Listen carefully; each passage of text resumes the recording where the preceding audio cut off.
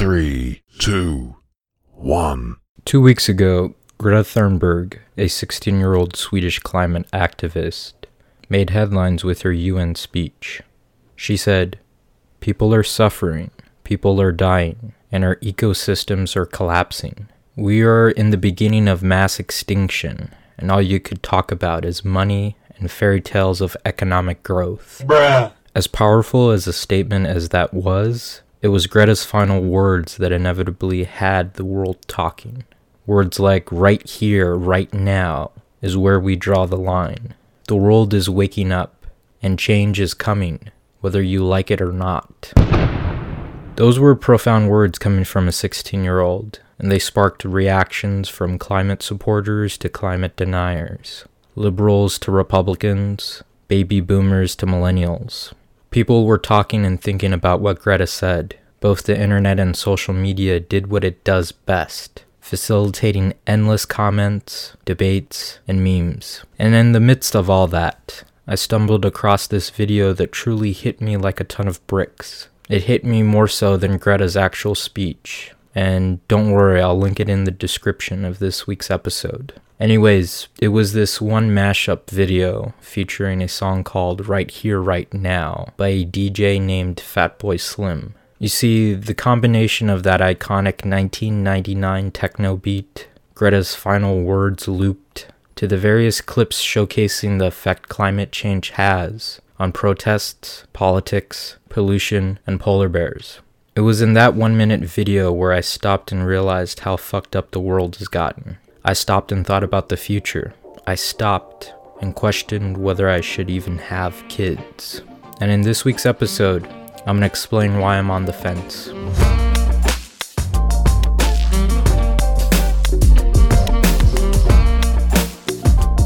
Look, I'm gonna be honest.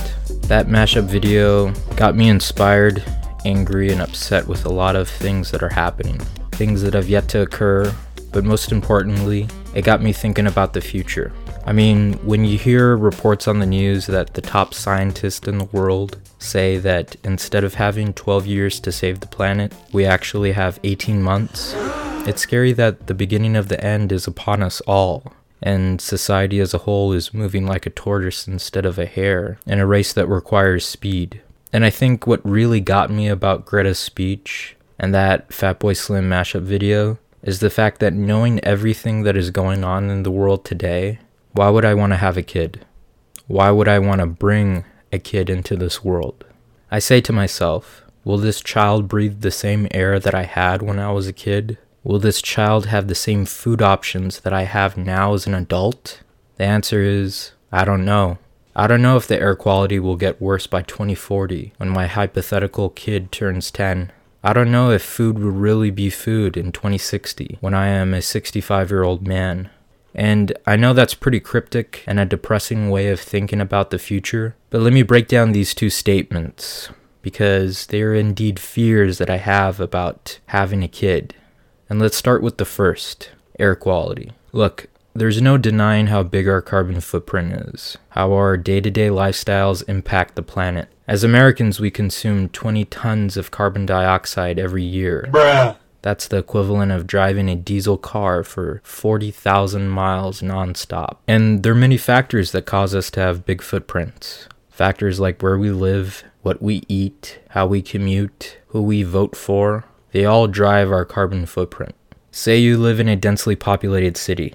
The amount of energy and resources you use will be greater than if you lived in the suburbs. Say you're a meat eater. The amount of beef you consume has a bigger footprint than that of a vegetarian. Say you drive your car to work. Well, the amount of times you refill your gas at the pump adds pounds of carbon to your footprint in comparison to those who commute via bike or subway. And lastly, say you vote for a high office politician who does not believe in climate change. The amount of policies they're able to put in place can fundamentally change the future in comparison to a politician who does believe in climate change. I guess the point I'm trying to make is that regardless of how big our carbon footprint is, we as a world need to cut carbon dioxide emissions by 45% before the end of 2020, because scientists say that the goal of 2030 is now out of reach. I mean, at the current state that we're going, I don't think we can reach 45%, because nations like ours is not really ready for change. People in general don't like change. So why would I bring a kid into a world that is suppressing change? Why would I subject him or her to a world where there is less oxygen and more carbon? Why would I subject him or her to a world where there will be more fires, more hurricanes, more droughts? Because that's what's really at stake. Earth is pretty much moving towards that inhabitable planet in the movie Interstellar, where it looks like a decaying dust bowl. Look, I know parents want the best for their children, that they want their children to have a fighting chance. But that saying is inevitably going to be a reality. Kids that are being raised in the 2030s, 2040s, and 2050s will indeed be fighting for their lives in a way their parents never did. To me, that's a scary thought that is shaping up to be a truth. I don't see everyone recycling. I don't see everyone giving up meat. I don't see everyone giving up their cars, giving up their biases towards science. But what I do see is another fear that my hypothetical kid could struggle with, and that is food.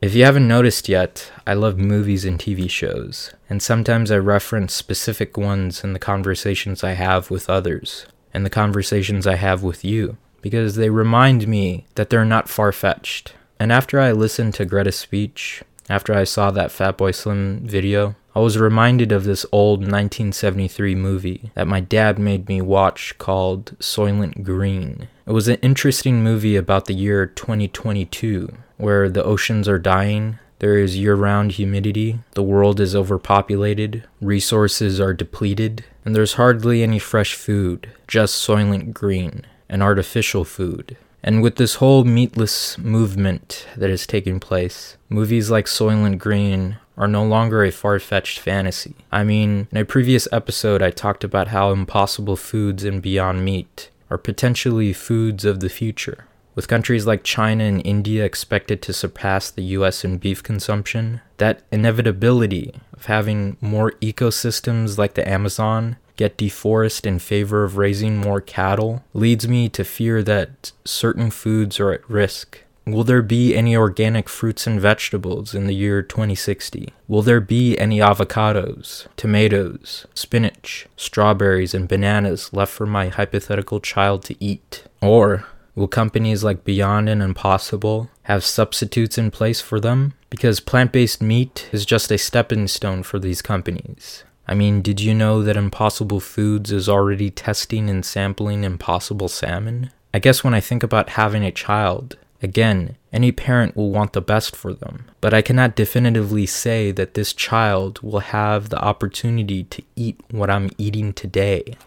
It's scary to think that the quality of our food today might not be the same in the year 2060, when my children's children are alive. Ultimately, I think Greta's speech awakened some harbored fears about having a kid. Fears that I never thought about because I've always wanted to have children. You see, I'm an only child, and I've always wanted to have 2, maybe even 3 kids. You know, so my child could have a brother or a sister, something that I never had. Because that's what parents do. They try their best to give their kids things that they never had. But considering everything that's going on today, that longing for having multiple kids really is up in the air for me.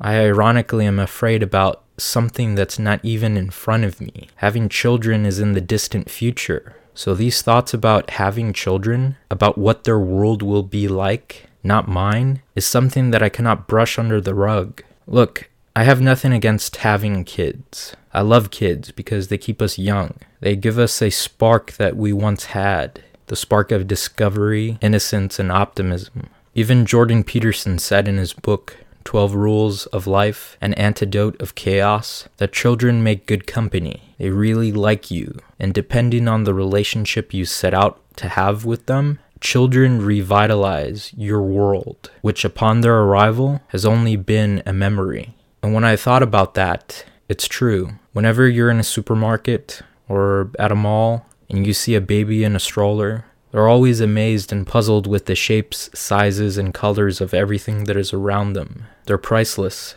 And I know this week's episode has kind of been a killjoy, but I don't know if people are really considering the ramifications of bringing another life into this planet.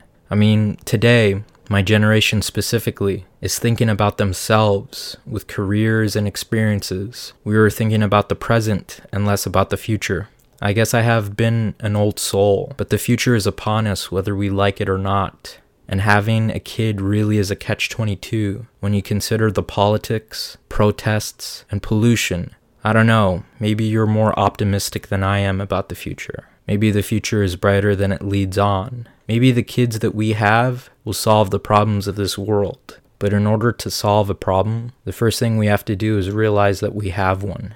And half of America still believes that climate is not one of those problems. So to wrap up this week's episode, I want to leave you with this passage from a book called Letting Go by David Hawkins. It pretty much sums up why I'm on the fence about having kids. So here it goes. Fear of life is really the fear of emotions.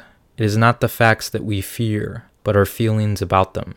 Once we have mastery over our feelings, our fear of life diminishes. We feel a greater self-confidence, and we are willing to take greater chances because we now feel that we can handle the emotional consequences, whatever they may be. Because fear is the basis of all inhibitions. Mastery over fear means the unblocking of whole avenues of life experience that previously has been avoided. Okay guys, that's a wrap for this week's episode. Remember to share and hit that subscribe or follow button if you haven't done so already. You know I'm thankful when you do so on Apple Podcasts, iTunes, Spotify, Google Podcasts, Google Play Music, TuneIn Radio, or on my website, www.mattstwocents.com. That's the number 2. Until next time guys, it's been a pleasure. This is Matt, signing off for the day.